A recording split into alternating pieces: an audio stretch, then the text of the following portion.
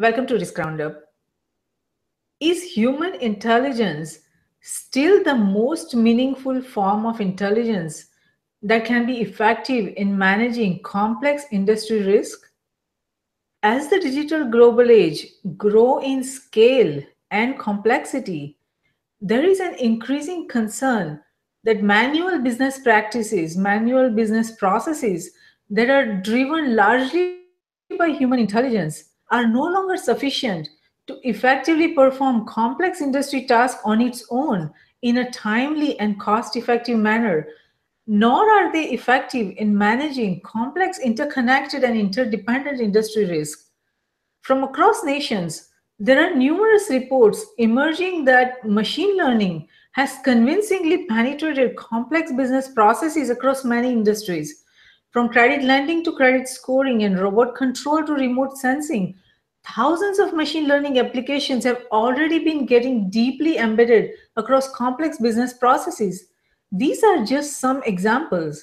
As we take a step forward in our digital global age journey, entities across nations, its government, industries, organizations, and academia, in short referred to as NGIOA, will surely need to go beyond basic tasks and processes like computing data and collecting metrics to developing more intelligent algorithms to strengthen some of the most important interconnected and interdependent operational, tactical, and strategic technologies, processes, and initiatives.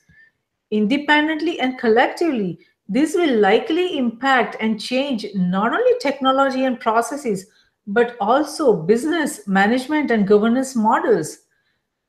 Intelligent machines are here, and the question is whether we, the individuals and entities across NGIOA, are prepared for what is to come. So, what does all this mean? It means that if the decision makers across NGIOA are not thinking about machine learning, deep learning, and intelligent machines now, then they run the risk of their initiatives, products, services, and businesses being undoubtedly disrupted in the coming years. To discuss this further, I'm delighted to welcome Pedro Fonseca. Pedro is the CEO and head of data science and crowd process, and have developed this company. And Pedro, they have developed an amazing product called James. Welcome, Pedro. We are delighted to have you on Risk Roundup. Hi, thanks for having us.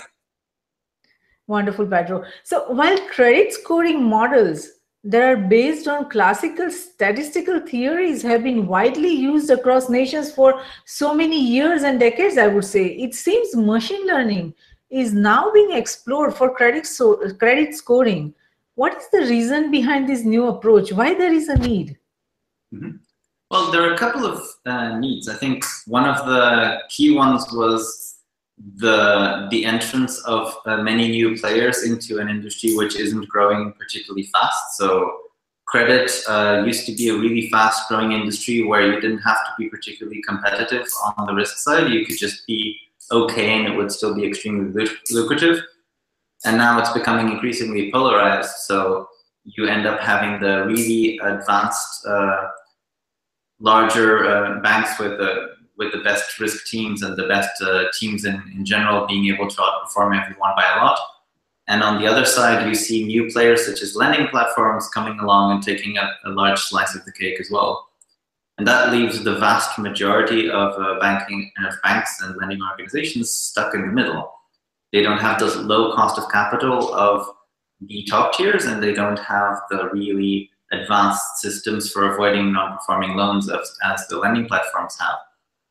And that created an arms race effectively, because if all of your competitors have really good risk systems, then you're left with everything else. And that's really not where you want to be as a lender.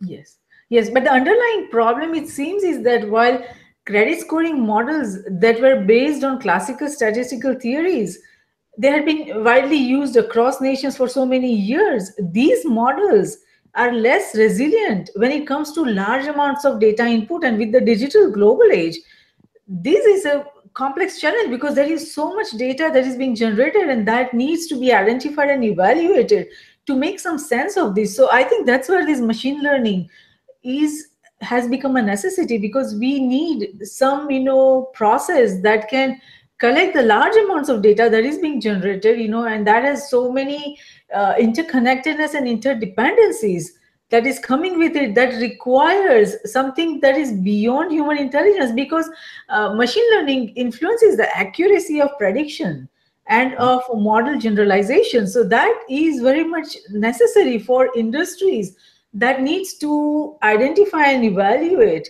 large amounts of data in a timely manner, in a short amount of time, because it's not that human intelligence will not be able to manage these complex risks that are rising because of the digital global age, but that it would require so much time to analyze that data, and it's not practical or feasible to analyze that much data in a time that we need for taking the accurate decisions. So that's what I think, this machine learning is proving to be very useful, and it seems that there are many initiatives on machine learning application for credit risk space, and even in United States I see so many organizations that are working in that direction. Can you explain the approach that they are taking for risk modeling here?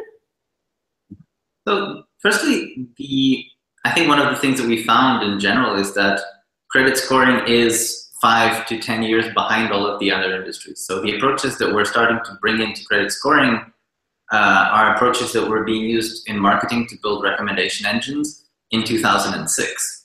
This is not particularly new. However, mainly because risk by definition is more conservative, the transition, and because the regulation level is higher, the transition was slower. So specifically the US started by having, effectively human classifiers looking at loans and figuring out, I have a gut feeling that this might be a good loan or a bad loan. Then obviously as time progressed, it moved to statistical models. So everyone started using either logistic regressions or using FICO scores or other type of scores, which are effectively glorified logistic regressions. And then slowly banks such as Capital One started experimenting with more advanced things. So quite famously, you can find research pieces by some banks that show, okay, these are things that we used for detecting fraud, and we used random forests and gradient boosting classifiers and then neural networks, and we detected fraud in this space. And then very slowly in the credit risk side, okay, if we can detect fraud in transactions using these algorithms, maybe we can detect our own defaults using the same type of algorithms. And slowly they started to make this transition as well. Once they started making this transition, they found that it is not that simple. First of all, the banks themselves don't have the kind of teams that allow them to use this kind of thing and to be able to explain a result. So they started getting in trouble with CFPBs, FCCs, etc., who have legitimate concerns when a bank is using something that they can't quite understand. It is the role of the regulator to make sure that everyone can understand it. So what we found was that there is an adoption problem in the US, in Europe, of these machine learning techniques that already are out there in existence. So what the main challenges that I have as a bank is I want to, one, build up a team that can use all of this, and I don't need to worry about only having one person who understands what's going on, and if that person gets hired by my competitor, I'm done for.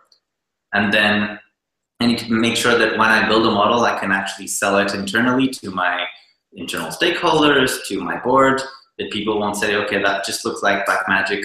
If I can't understand what's coming out from there, I don't want it to use.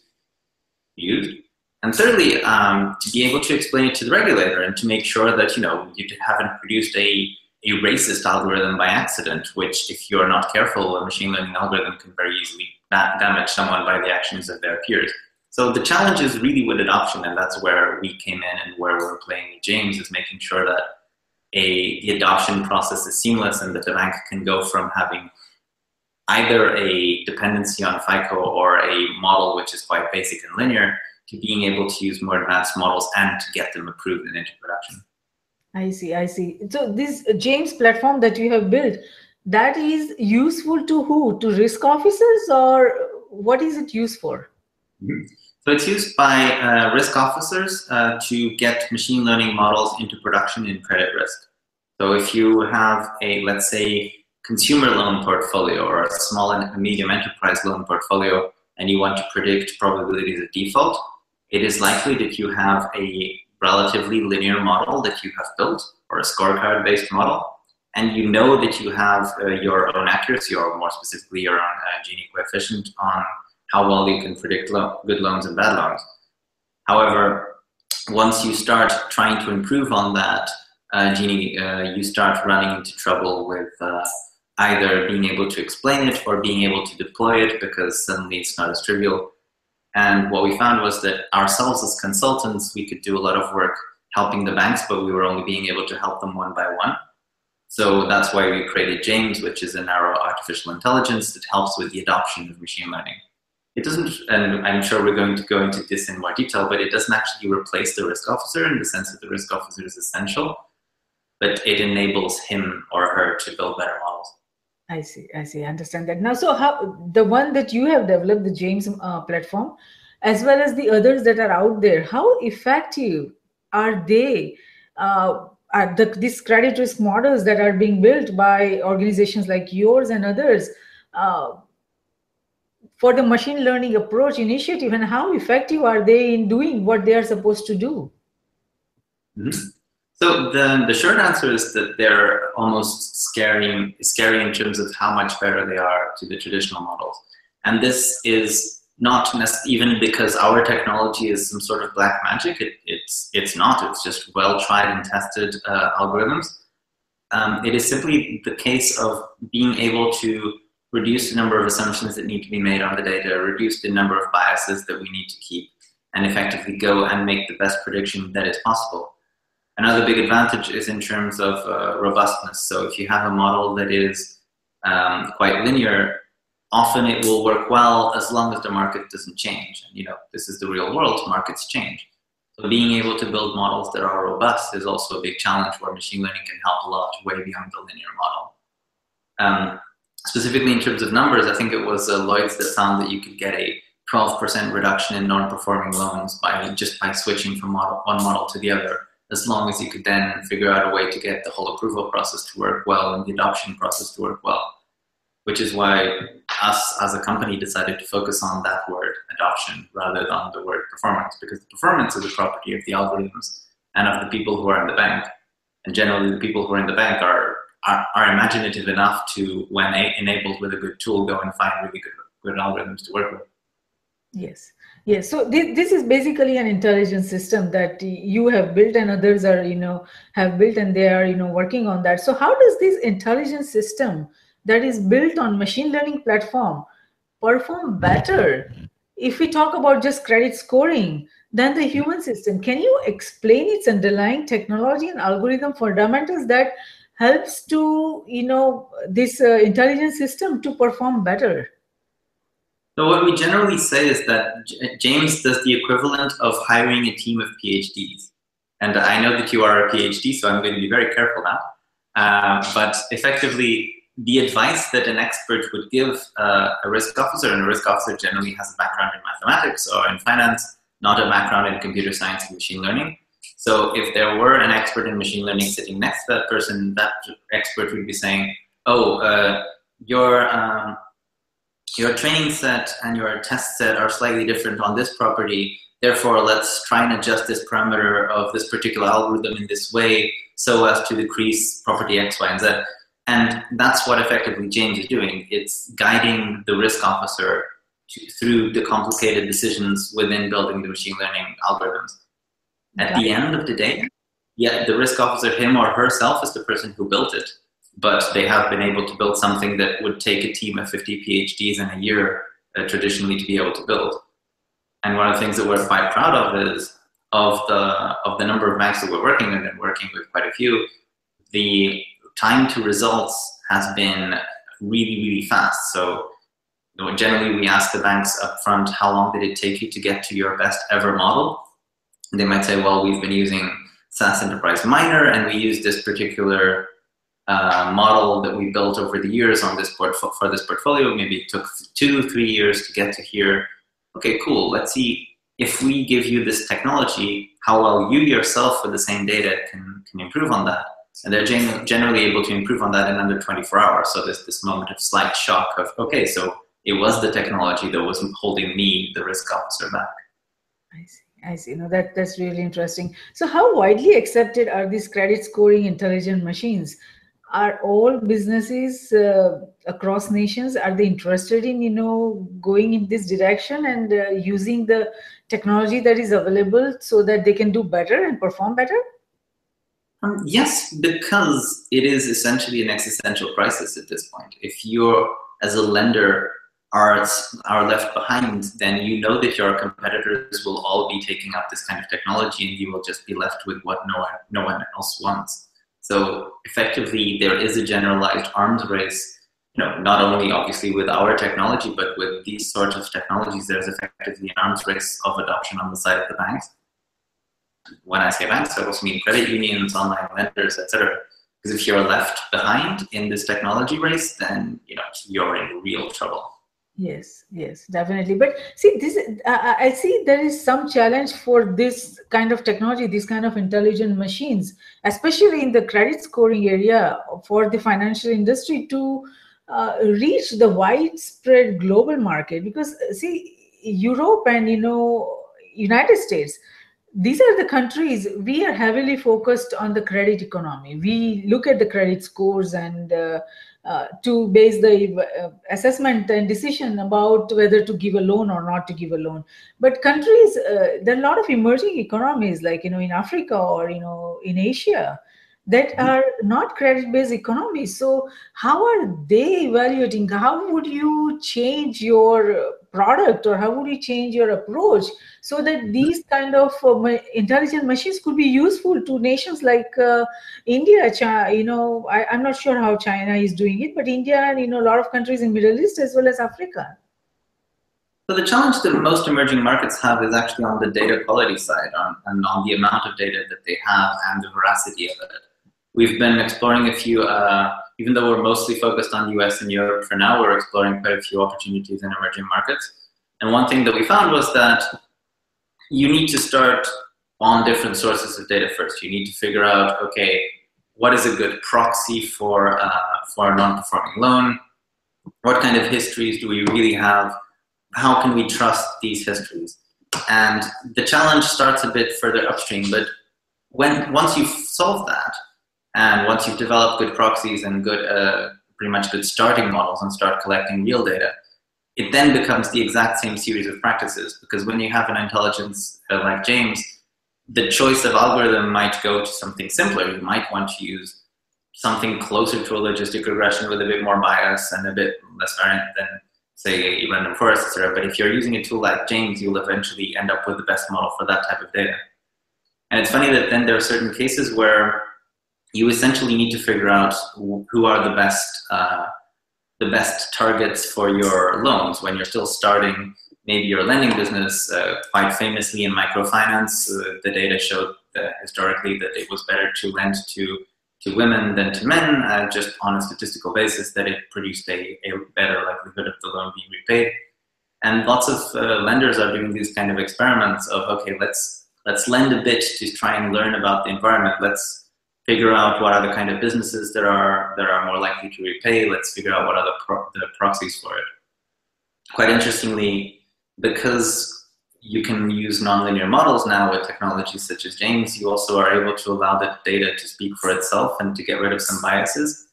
I think the most fascinating story we ever found was when James for the first time ran into the concept of too good to be true, which was when effectively a risk officer was building a couple of ratios between, I think effectively it ended up at your debt to income ratio. And they were trying to figure out which businesses were really good to lend. And James was saying, these businesses that have a huge amount of income compared to the amount that they're asking to lend, they're actually quite dangerous. And that's completely counterintuitive. Why the hell would that be? And then they went and looked into their history, and effectively those subsets of lenders were just probably lying because they, one, didn't need a loan, and then historically, just looking at the data without any bias, the default rates were quite high. So you're able to then end up teaching an intelligence the concept of too good to be true, which was kind of funny. Yes, of course. No, that and talking that's a very good example you gave. And talking about trust, at this point, can you say with confidence that this machine learning over human analysis for identifying credit scoring vulnerabilities are trusted by all these human decision makers, the risk officers that are dealing with this platforms like JAME?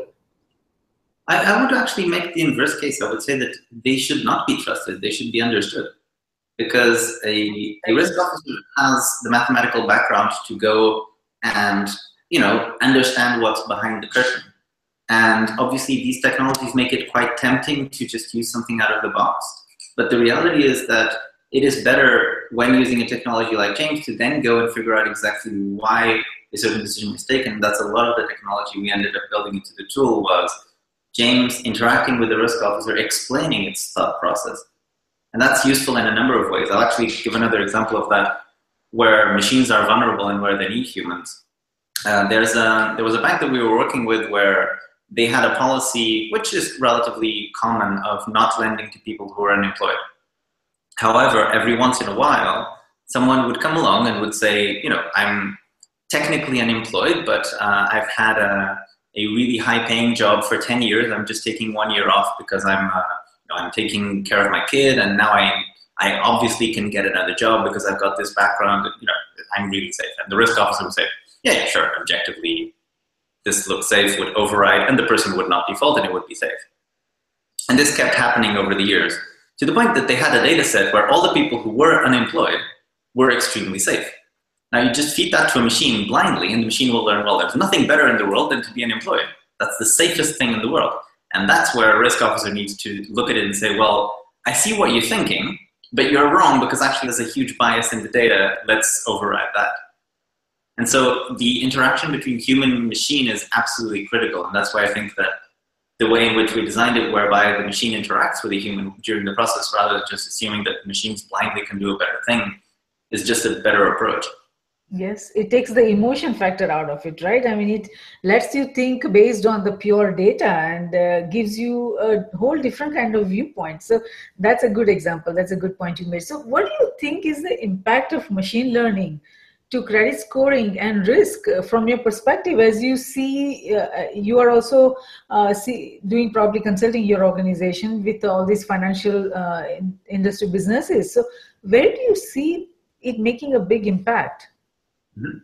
It's a gigantic impact, actually, the potential. This is one of the things that I find interesting about companies that are trying to fight non-performing loans, is that the size of the problem is so dramatic. There are approximately $2 trillion of non-performing loans between Europe and the US. There's 20% of the GDP of Italy is stuck in non-performing loans. You've got a huge percentage of the American population is going at some point during their lives to be chased by debt collectors. It's a gigantic problem. And the impact that can have, it's not only in avoiding the downside of, ruining lives and ruining economies, but also in opening up a huge new potential for economic growth. If you are able to lend more safely, then you can help businesses to grow. You can help unemployment to go down. The amount of impact that this sort of technology can have is just gigantic. And that's one of the things that we actually hire people who are passionate about this particular problem, because we know that at the end of the day, we are solving one of finance's top problems, and that it does impact people in the end. Yes, very, very well, very true. You made a very, very important point. And it seems that without the help of machine learning system, we probably are not at a point where the credit risk analyst can resolve the credit issues in a short time frame. Is that accurate, that we will not be able to gather the data or intelligence or understanding about the issues in the credit lending industry or overall the markets, that, as you said, in a timely manner?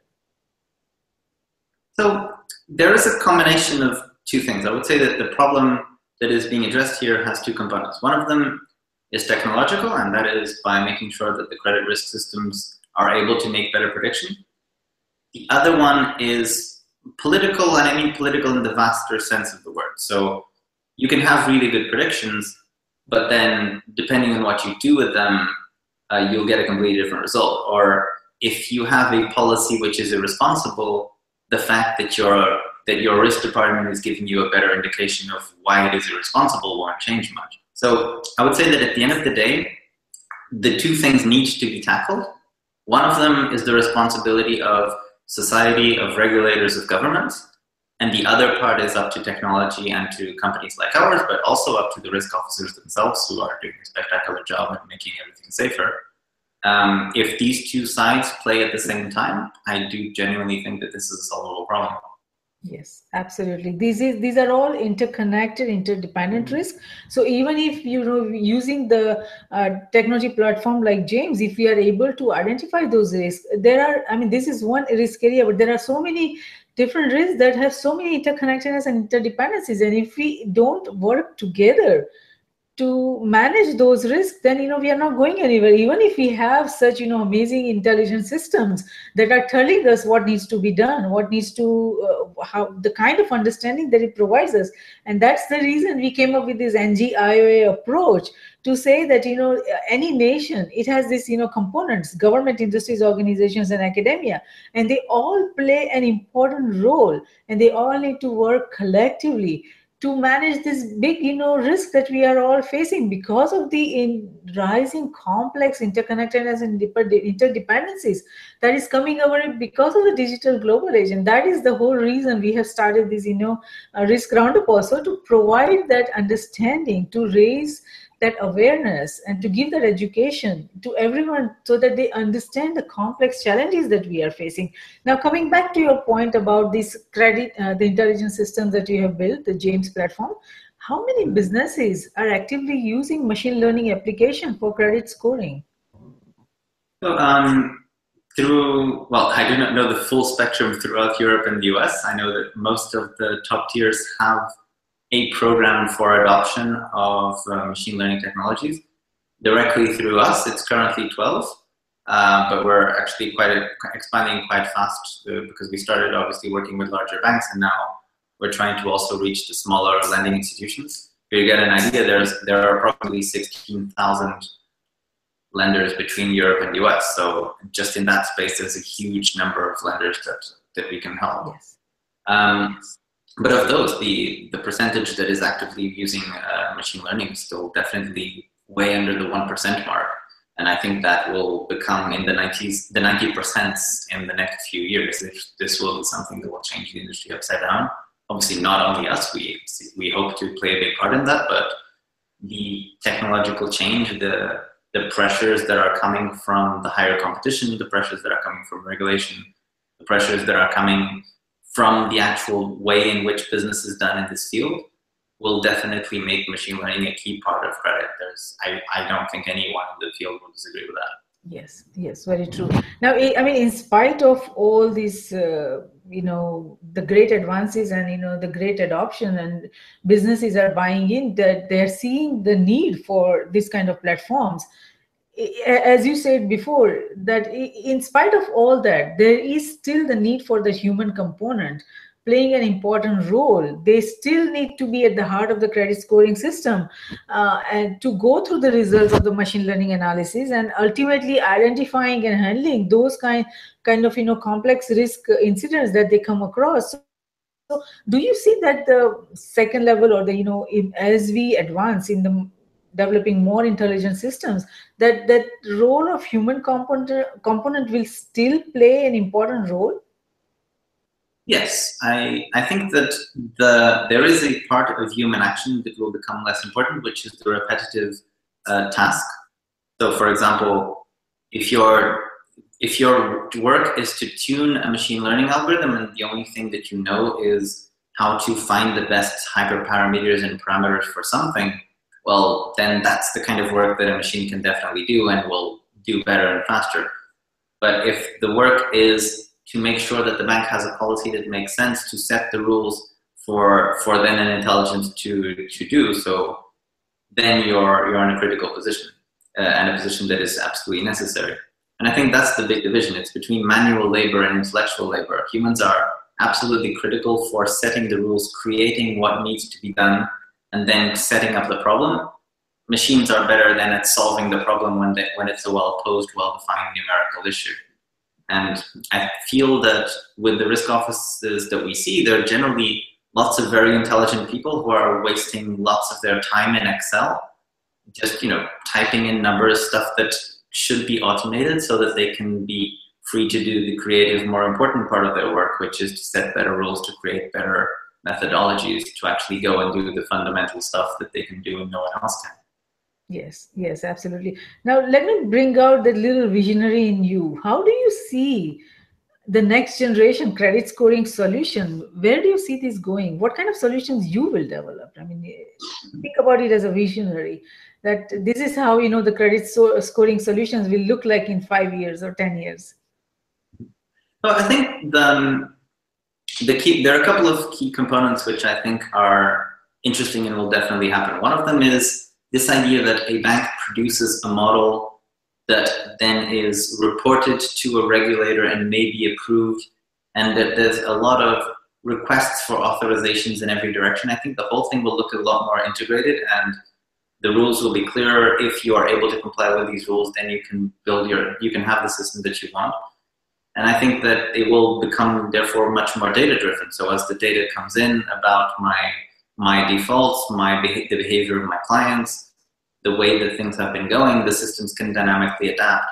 So the bank effectively becomes a lot more artificially intelligent. I know it's a bit of a buzzword, but it's effectively what it is. A bank will become an artificially intelligent structure with some exceptionally intelligent human beings inside telling the AI what to do. And I honestly think that is the direction in which credit is going, and that all the lenders that don't go in that direction in 5 years will just seem slightly absurd and old-fashioned. Right. I know that's a good point. Today in 2016 saying, oh, we don't really use computers, we have paper. I think in 5 years, if someone says, oh, we don't really use AI, that will be the reaction.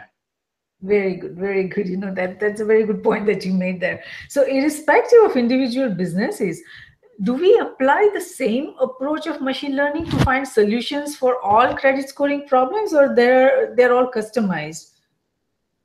So there are a couple of exceptions where machine learning doesn't currently go, where there's, by the definition of the problem, not enough data. So if you take huge corporate loans, if I'm making a loan to IBM, I might be a huge bank making a loan to IBM. There's no history of what those transactions are. That's really a one-off. That's where effectively our ability as humans to develop intuitions on very small amounts of data, of having conversations with the project manager at IBM who's going to be responsible for that project to see if they structure the team in a way that makes sense for that particular application. This is an area where I think it would be very complicated to replace them, because we're incredibly good with small amounts of data. And as we've seen, even on any benchmark, when there are small amounts of data, humans are able to somehow develop intuitions which are extremely accurate without needing a lot of examples. On the other side, in situations where there is enough of a data set, and SME loans, consumer loans, anything that is, even mortgages for that matter, when there is a considerable amount of history, there I think we will end up in a situation where machines will be the first, will be kind of ahead of the curve, and where humans will be commanding the machines rather than making the decisions directly, because it's just not a good use of their time, really. Yes. So it seems. Now, apart from credit scoring, what are some of the other intelligent machines for the financial community that we should be expecting in the coming years? Well, there are a couple of them that are expected and already visible. One of them for the insurance space, the whole idea that we have now of insurance as a very paperwork-intensive thing is a bit absurd in its own self, and I think insurance will start being treated as upside-down credit pretty much. So the same methodologies kind of apply. If you just turn the whole thing upside down and think of it as credit that you give first and that you take first and pay later, those will start to be applied in the insurance space. I'm pretty sure that a number of other areas, such as your ability deciding on what kind of clients you want, so the whole your customer space will learn much more from machine learning. Fraud detection is obviously one that's already getting relatively commoditized. So anyone who's not using machine learning for fraud detection is really behind the curve at this point. So I think all of these areas, which are already data-driven, but data-driven by humans, will just become more and more machine learning intensive. Yes. Now, it's reported that machine learning, it allows analysts or risk officers to use math and algorithms to detect attacks and risky behaviors that have bypassed traditional detection systems without relying on rules, signatures, or blacklists. Now, these are also, softwares that are, or I would say intelligence systems that are based in cyberspace, and it is digitalized and it's connected to the open internet. So are they also vulnerable to the same cybersecurity challenges that everyone else is going through? And how are they managing that? If that is the case, what kind of uh, precautions or defensive mechanism do you have to have that is inbuilt so that it prevents that kind of cybersecurity attacks?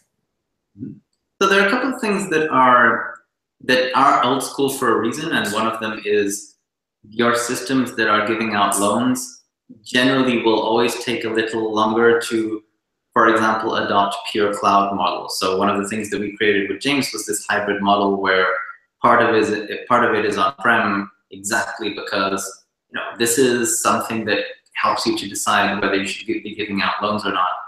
It should be on a premises that is well defended, that is well controlled, etc. I do find that it is not going to be the primary, generally machine learning systems of this nature are not going to be primary sources of attack, for the simple reason that there will be so much low-hanging fruit in the near future, I fear, that these will kind of be the best defended areas and the hardest ones to crack. If we go into the cyber security space, recently I heard a very interesting conference on cybersecurity where the guy was mentioning, why the hell would I go and hack cars? That's so difficult. I might as well just hack everyone's air conditioning and knock down the power grid. So the problems that we will have with the cybersecurity will come down from the weird areas where we're not even thinking about them. Not necessarily on these big, obvious targets, but unfortunately, I think we will need to take cybersecurity seriously on every single thing that we have and bit that we do. And I think the air conditioners are a good reminder of things that are going to be vulnerable to cybersecurity attacks and that we're not in any way thinking of the security of them. Whereas stuff in finance, security is one of the first concerns immediately. So I think they will end up not being as vulnerable. Yes, absolutely. I mean, there you will have to address the application security that would need to be embedded part of that. And yes, cybersecurity, it impacts everyone and everything. So with Internet of Things and with everyone going online and everyone having smartphones and smart applications, everyone is vulnerable. You're absolutely right. So now let's go to another point: credit scoring, data science, and machine learning. Is all the data valued equally? Well, the answer is yes and no. Obviously, all data is useful in this, even if it is only for a machine to then realize that it is not useful. We've generally designed a number of parts of James to help risk officers tell where there is signal and where there is just noise. One of the phenomena that's happening in the industry, unfortunately, is that because it's a new industry, there's lots of suppliers of data that come to banks and to lenders to say, oh, we have this magic source of data which costs you $200,000 a month. And when we run that through some tests, it's actually pretty much very close to noise or or highly linearly dependent on stuff that we already knew. And so I think part of it has been, yes, you should be able to analyze all data, but you should always be very quick to tell which data is useful and which data is not. I find a big parallel between, I used to do a few things for hedge funds, and the parallel is huge between the amount of noise that's out there of, well, maybe there's some signal in this particular type of data source that's coming from X. Well, be quite skeptical about what's signal and what is noise, but definitely allow the signal or noise to come in and be tested. I would put it that way.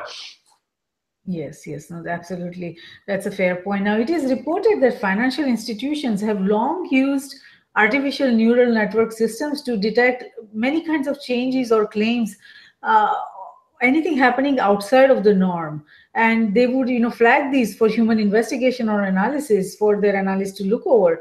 Can you share what functions, roles, and processes of financial institutions are now performed by intelligent machines?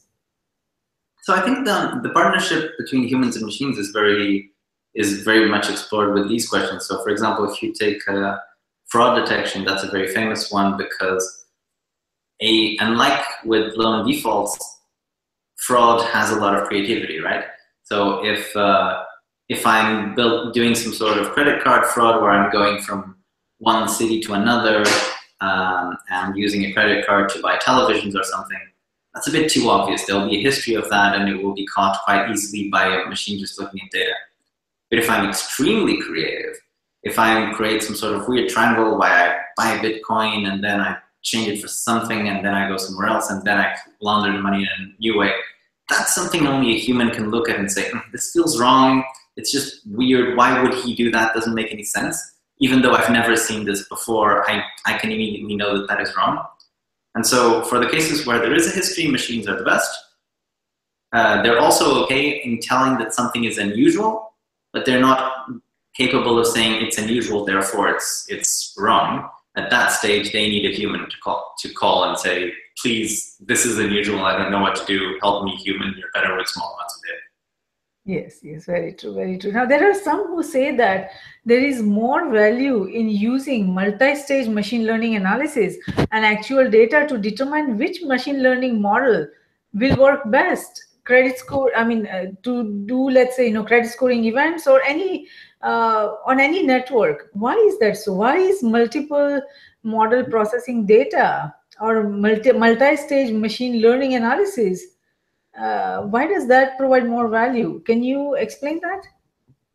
Well, it's the same way that we think, really. So to use an example from linguistics, if I'm saying a particular sentence and I use some word which is slightly ambiguous, let's say that I say the word read, and I can now say, well, I read a book, or the book was read.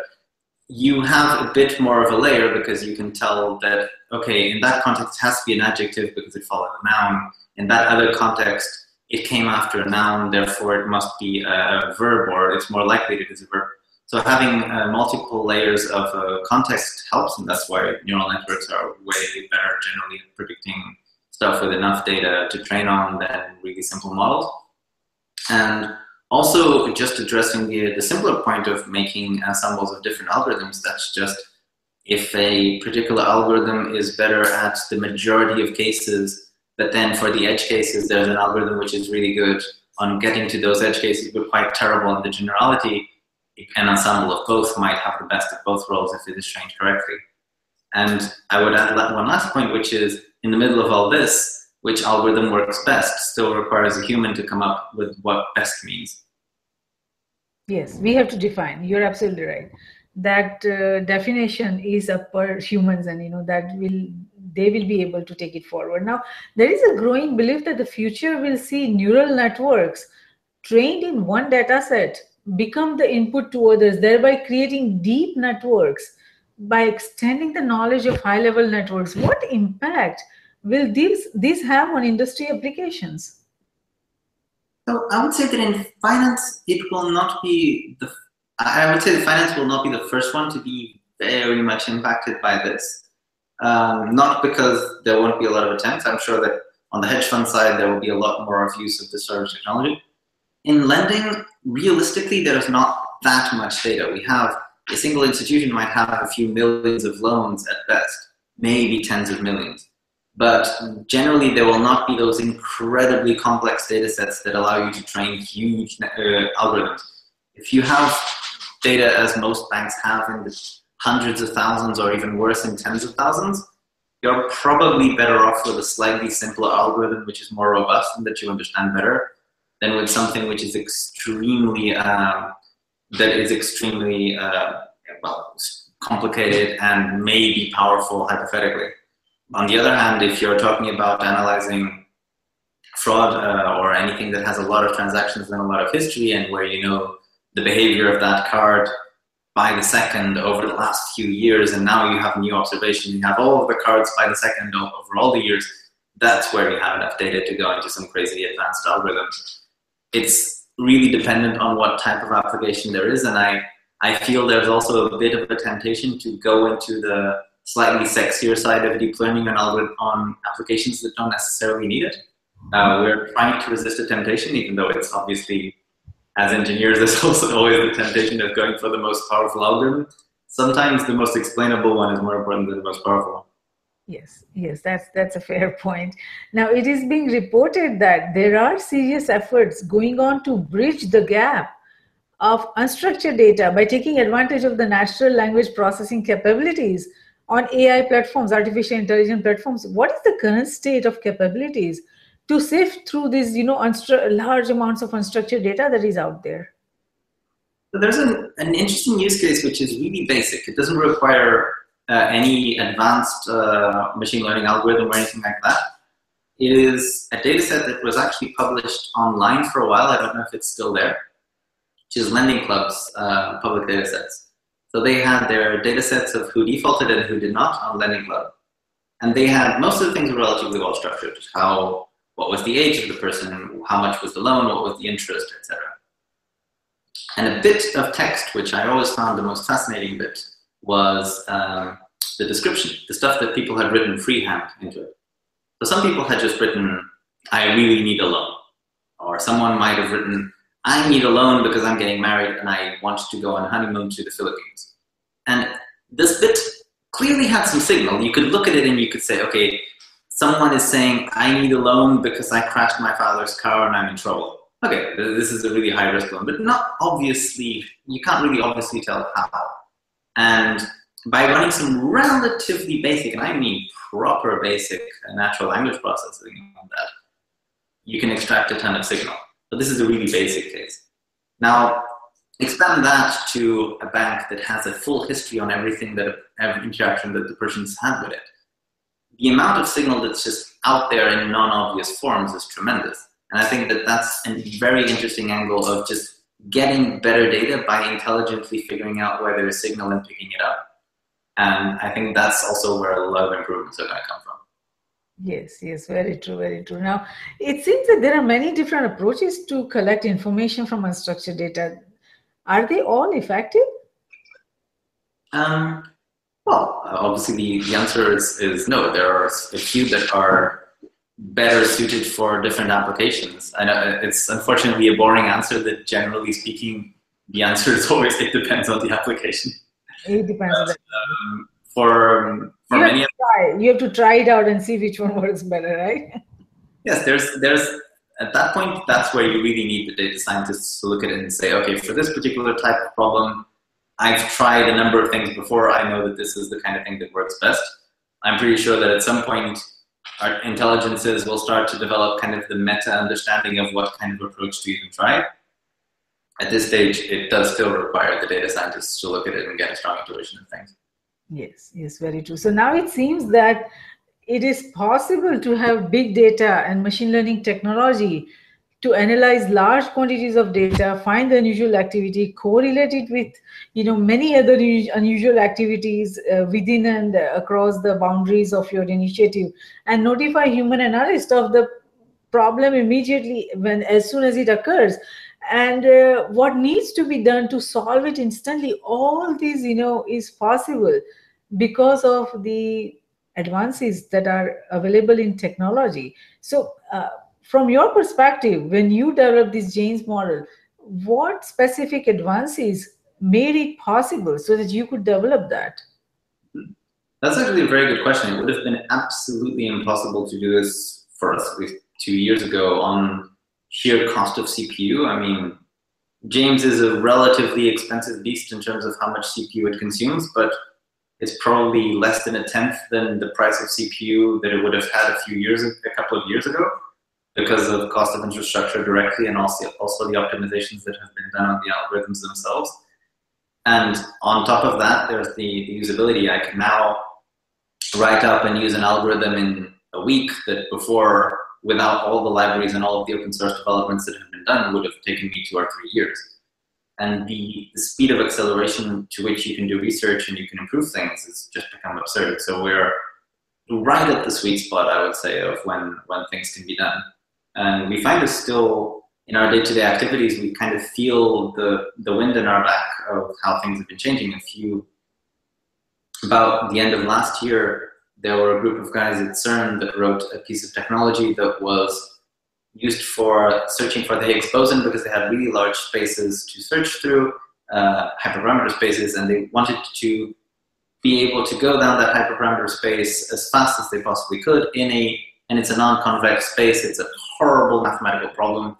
Normally it would take, a huge amount of work to be able to do something like that. And they started writing something that could potentially solve that. And the open source community just latched onto it, including us, and started adding ideas to it and figuring out how it could be done. And now that whole gigantic problem is 2 lines of code. So the difference between worlds in just 6 months is absurd. And now James are using a piece of technology that was started at CERN. This could only happen in 2016. Right. No, that's very interesting, very interesting. Now, across NGIO, that means nations, its government, industries, organizations, and academia, large amounts of data is being generated and transferred due to rapidly growing digitalization and globalization, digital global age. So it's getting difficult for human intelligence to monitor industry threats with the traditional tools that have been used over the years. And this is probably one of the reasons why potential industry risks go unnoticed, because there is no ability to identify them in a proper manner, in a timely manner. Do you think the solution to identifying all industry risk might be in machine learning? I'm going to deliberately be slightly contradictory to the answer that one would expect from a machine learning expert. I think that we are at the risk of over-trusting it. Machine learning technology isn't at the point where we can just offload the responsibility of monitoring things. At the end of the day, the responsibility for monitoring things is ours. The actual processes by which they are monitored, defined by humans, the actions can then be done by machines. But I fear sometimes that we will develop these first prototypes in AI that can go and look for systematic risk, or that can go and try and predict, earthquakes or something. We will then get overconfident of our abilities, and then it will all fail spectacularly, and we'll be very surprised as to why. And I think that a significant degree of maybe academic skepticism as to the power of machines to monitor things that we cannot monitor ourselves is necessary. And that's one of the reasons why when we were building James, we built it to interact with humans. And at the end of the day, to make sure that the human had the last say. And the reason is, it is excessively easy to trust in machine with something that at the end of the day is our responsibility, because it seems very powerful, and it then might miss something that as a human we would just look at that and say, oh, wait, what do you mean that the housing prices are going to continue going up at this speed? Yes, there's a history of that, but I'm not an idiot, I'm a human, I know that that will not work. And the machine will not spot that. Yes. Machine will have the data and understanding that we humans have provided that, right? I mean, at least at this point. We don't know after 15, 20 years, what kind of machines would be there because of the advances in the artificial, right now we are from ANI, that is artificial narrow intelligence, to artificial general intelligence. There are, questionable, there is a viewpoint that some say that we have already reached there. Some says we haven't reached there yet. And then we are all working towards ASI, artificial super intelligence. So when we reach there, scenarios would be very different. Technology artificial intelligence based technology will be entirely very different.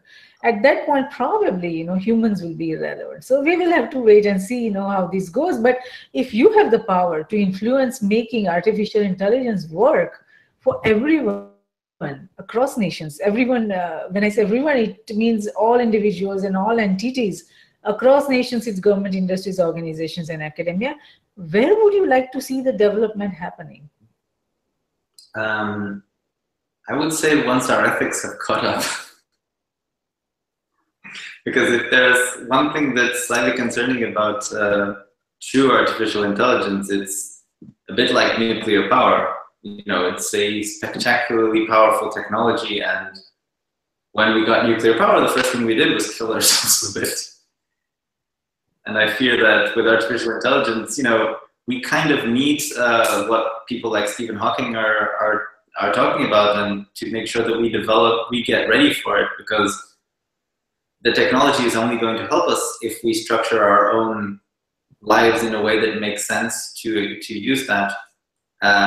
Expecting that we can just continue to randomly assign certain decisions to machines and hope that the outcomes will be fine, I find that excessively irresponsible. And I do think that people who are in the machine learning space and in the artificial intelligence space, a really high level of ethical responsibility in making sure that those technologies are used correctly. And hopefully that will be the case, and we will end up with a much better result and a much better environment as a result of the emergence of those technologies. But for example, we had a talk recently here, actually, we helped to organize that, well, us at a personal level with a few friends, where we had Joshua Bengio, who's one of the experts in deep learning, and one of the things he was talking about, do this, do that, and at some point, please don't use any of the stuff that you're learning for building military equipment or anything like that, because we're talking about something that can absolutely change the world for the better.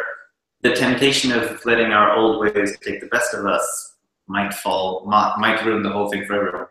Yes, very true, very true. So now, for our benefit of our global viewers and listeners, would you like to tell them, share some information about your James platform for their understanding? So, and if they are interested, where would they go and find more information?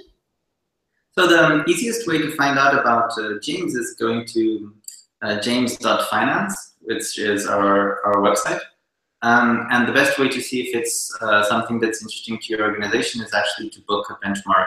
One of the interesting things of having this set up in this way is that rather than spending 3 or 4 months trying to figure out if machine learning can help you, you can actually find that out in under 24 hours. And that's something that's definitely worth discovering.